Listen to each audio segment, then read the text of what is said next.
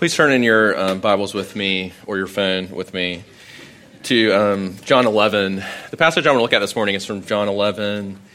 And my hope is, the question I want to ask this morning is, how does Jesus meet us in the places of our lives that are dark, in the places of our lives that are deeply disappointing, in the places of our lives that are just sad? And to do that, I want to look at a story. If you grew up in the church, it's familiar. It's the death of Lazarus.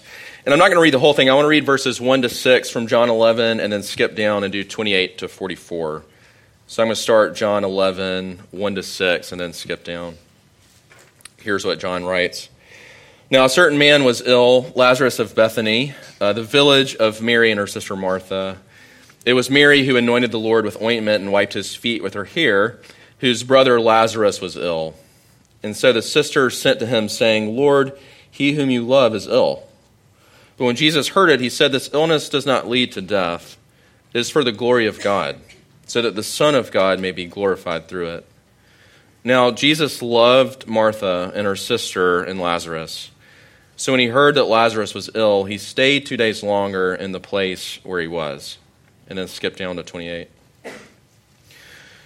When she had said this, Martha, she went and called her sister Mary, saying in private, the teacher is here and is calling for you. And when she heard it, she rose quickly and went to him. Now Jesus had not yet come into the village and was still in the place where Martha had met him.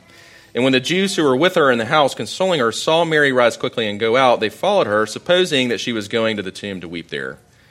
Now when Mary came to where Jesus was and saw him, she fell at his feet, saying to him, Lord, if you had been here, my brother would not have died.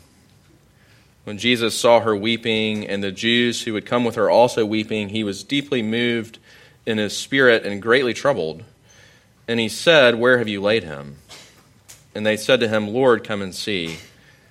Jesus wept. So the Jews said, see how he loved him. But some of them said, could not he who opened the eyes of the blind man also have kept this man from dying?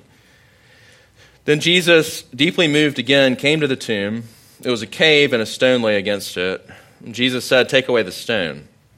Martha, the sister of the dead man, said to him, Lord, by this time there will be an odor, for he's been dead 4 days. And Jesus said to her, did I not tell you that if you believed, you would see the glory of God? So they took away the stone, and Jesus lifted up his eyes and said, Father, I thank you that you have heard me. I knew that you always hear me, but I said this in account of the people standing around, that they may believe that you sent me. And when he had said these things, he cried out with a loud voice, Lazarus, come out.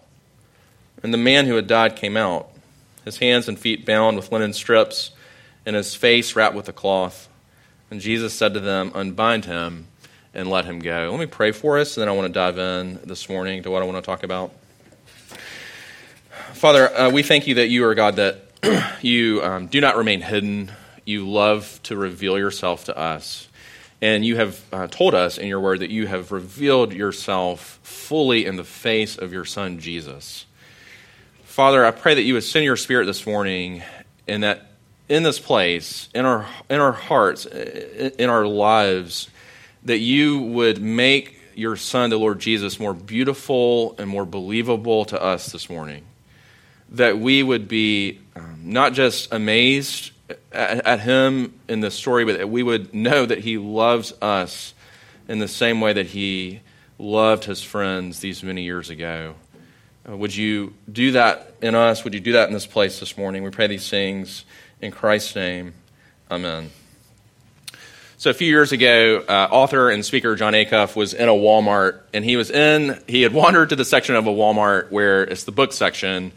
And if you've ever been in the book section of a Walmart, at least this is how it used to be when I grew up in Sumter, it's this weirdly set up place where on the one hand you have all these like men's health and women's health magazines on one side, and then on the other side, all these Christian inspirational books. And he noticed something really weird. He noticed that a lot of the lines on the front covers of the men's health magazines especially were like eerily similar to the lines on the back covers of the Christian books. So he wrote this post called Flat Abs and Jesus. And this idea was, it was a quiz. Could you tell which line this was from? It was like 20 lines. Was it a line from a front cover of a men's health magazine, or was it a line from the back cover of a Christian book? And it was I took the quiz, and it was a really hard quiz. So one of the examples was Secrets to Effortless Success. Front cover of a men's health magazine, back cover of a Christian book. Another one was 26 Steps to a Stress-Free Life, front cover of a Men's Health magazine, back cover of a Christian inspirational book. And here's what he wrote. He said this. He said, "Do I ever go to God with a laundry list of better demands? Give me a better marriage, a better ministry, a better life, a better job, a better everything. Do I chase the blessings of God sometimes more than the presents? Do I ever treat God like a really good self-help guru that is there to meet my needs? Yes, I do." And this is what he said that I loved. He said, "But I don't want God to simply be a new vehicle for the things I want. I want God to be what I want. I want him to be enough."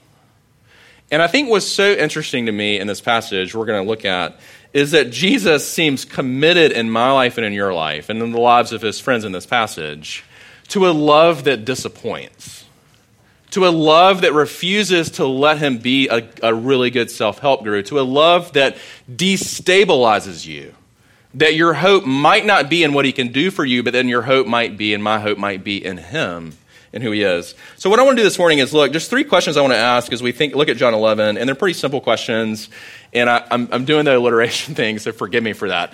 But we're going to do, first, why does he wait? Second, why does he weep?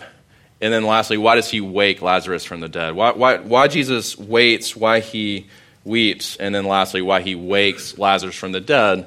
So first, think with me for a little bit about why he waits. And this was, if you were following the passage, this is by far the strangest part. It says in verse 6 that he loved his friends. These friends are more than Facebook friends with him. Jesus has been in their house. They've had these weekend parties together. Jesus has eaten Martha's home-cooked food. Mary has been at his feet, literally rubbing them, smelling them, taking them in. He probably slept in Lazarus' bed, maybe. He knows, he loves them. He doesn't just love them, he likes them. I'll never forget my second year of ministry. I had an intern, and we were sitting at Starbucks in Statesboro, Georgia, and she said to me, she said, "Sammy, I know that you believe that Jesus loves you, but do you believe that Jesus likes you?" And that's a question for this morning. Do you know that you've grown up as a Christian, you've heard all your life Jesus loves you. Do you believe that he likes you? That he enjoys you? And we have to understand that Jesus enjoyed these friends, Martha and Mary and Lazarus. And that's why verse 6 is so weird, because it says he loved them, he loved them, he liked them, he enjoyed them, therefore he waited. We would think it would say he loved them, and when he heard the news of Lazarus, he rushed. He saddled the donkey, and he rushed with his disciples down there. And that's not what it says. So the question is why? Why did he wait? And I think it's how we started. That Jesus did not want his friends' hope to be in what he could do for them, but he wanted their hope to be in them. In other words, he loved them enough, and he loves us enough to disappoint them. Because the reality is, unless the Lord makes us wait in this way, we'll never learn to wait in him. I'll never forget I did 5 years before doing REF at South Carolina. I did 5 years of REF at Georgia Southern in Statesboro, Georgia. And I remember, I think it was like my 3rd year there. We had a large group one night, and it was one of those nights where it was a crushingly low turnout. And I mean, like half of what normally came.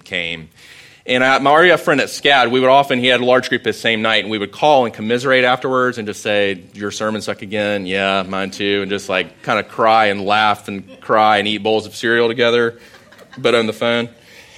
And I remember that night saying, it was like, I think it was a John Mayer Owl City concert in Atlanta, and like all my students went, so I still can't listen to either of those artists without having a broken heart a little.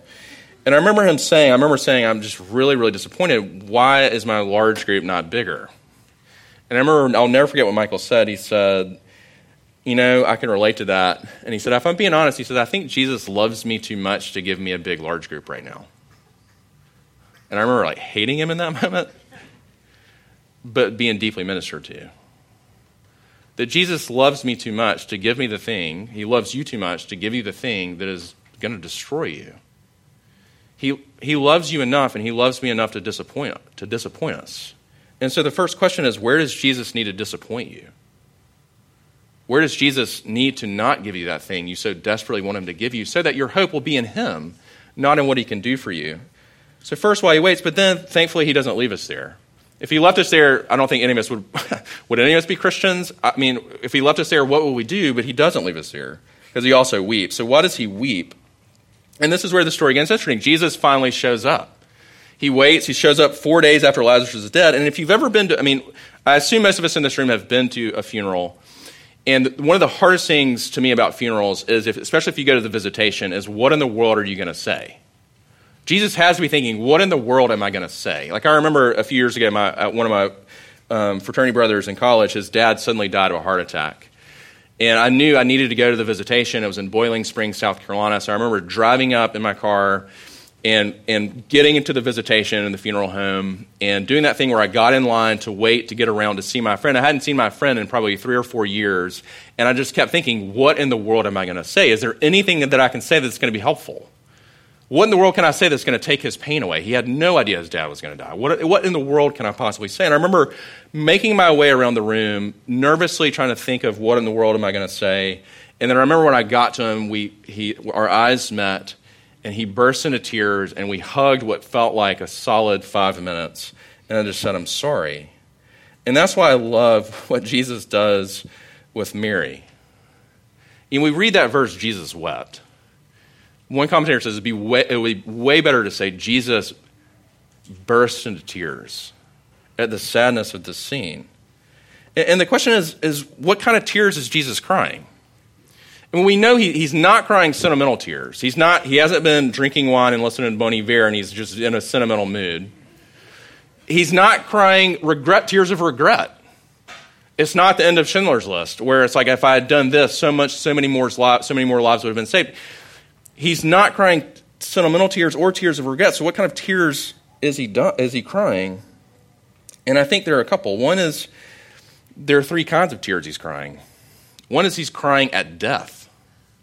If we got into the way that the original language phrases some of these things, it's interesting. One pastor brings out that when it says he was deeply moved in spirit and greatly troubled, that part of that was used for horses that would get really startled, almost like an angry kind of being startled.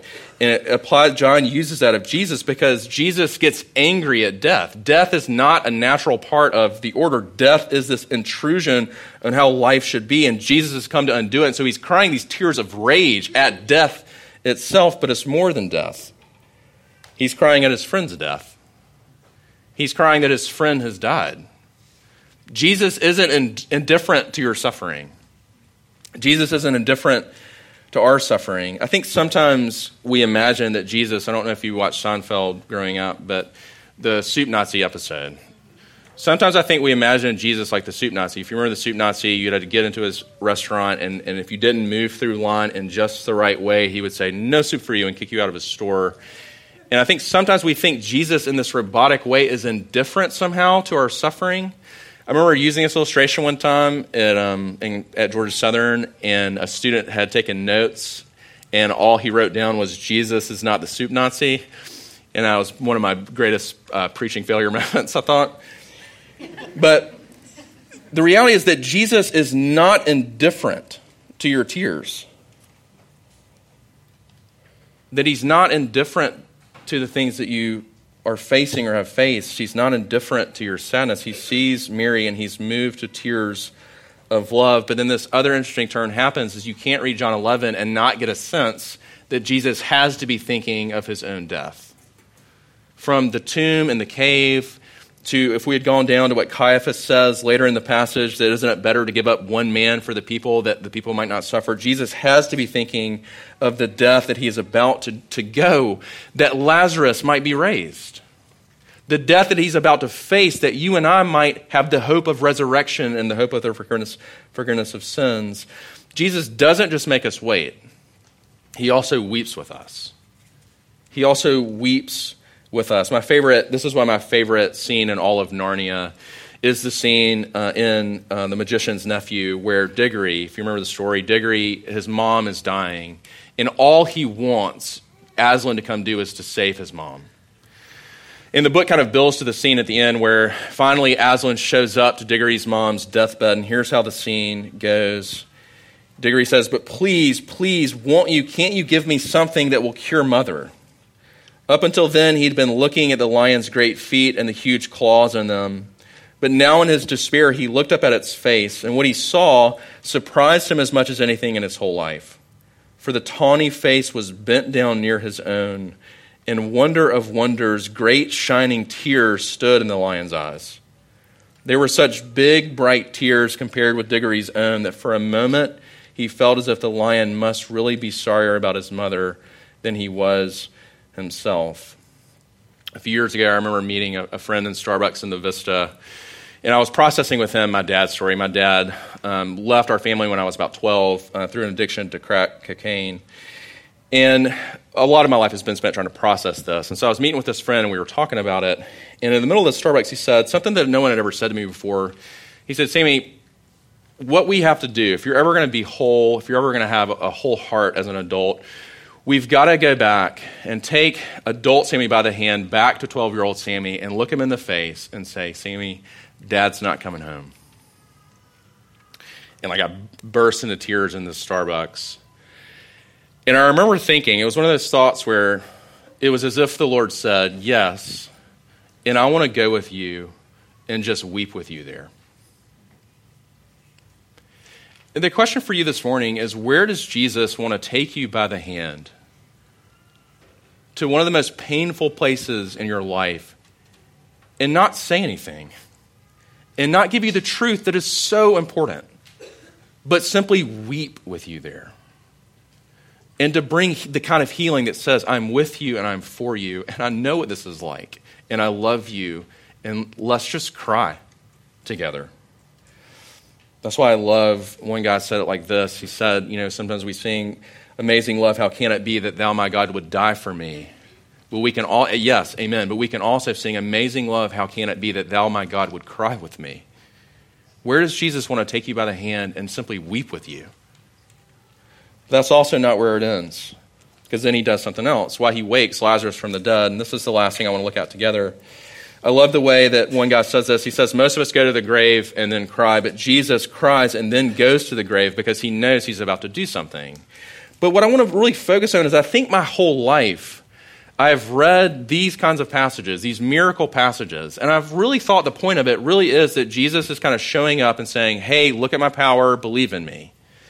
But I really think that's certainly part of it. Part of what Jesus says. This is going to be for the glory of God. This is not going to be the end. This is going to be something beautiful that's going to happen, that they might believe in me. But there's a part of this too that I want you to see as a foretaste of what Jesus has come to do. That Jesus' miracles, especially raising Lazarus from the dead, is a foretaste that Jesus, in the words of Tolkien, has come to make all the sad things come untrue.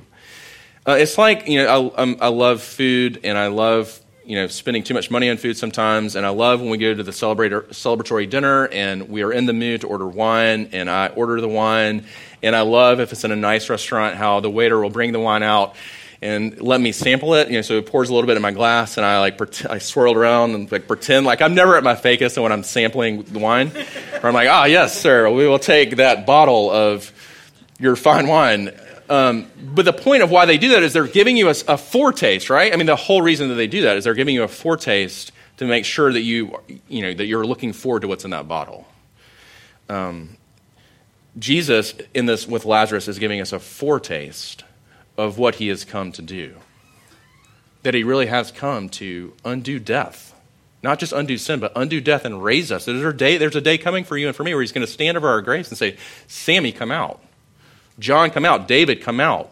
Laura, come out. Elizabeth, come out. He's going to stand and he's going to bring us to this life that will be with him forever, this physical, embodied life with him. And I love this image of him unwrapping Lazarus of the grave clothes. I just celebrated a birthday, and I'm increasingly convinced that I got some great gifts, but this is the gift that you and I need. This image of what Jesus comes to do in our lives to give us this hope of resurrection, of life with him forever. So the question is, where does Jesus need to disappoint you? Where does Jesus need to weep with you?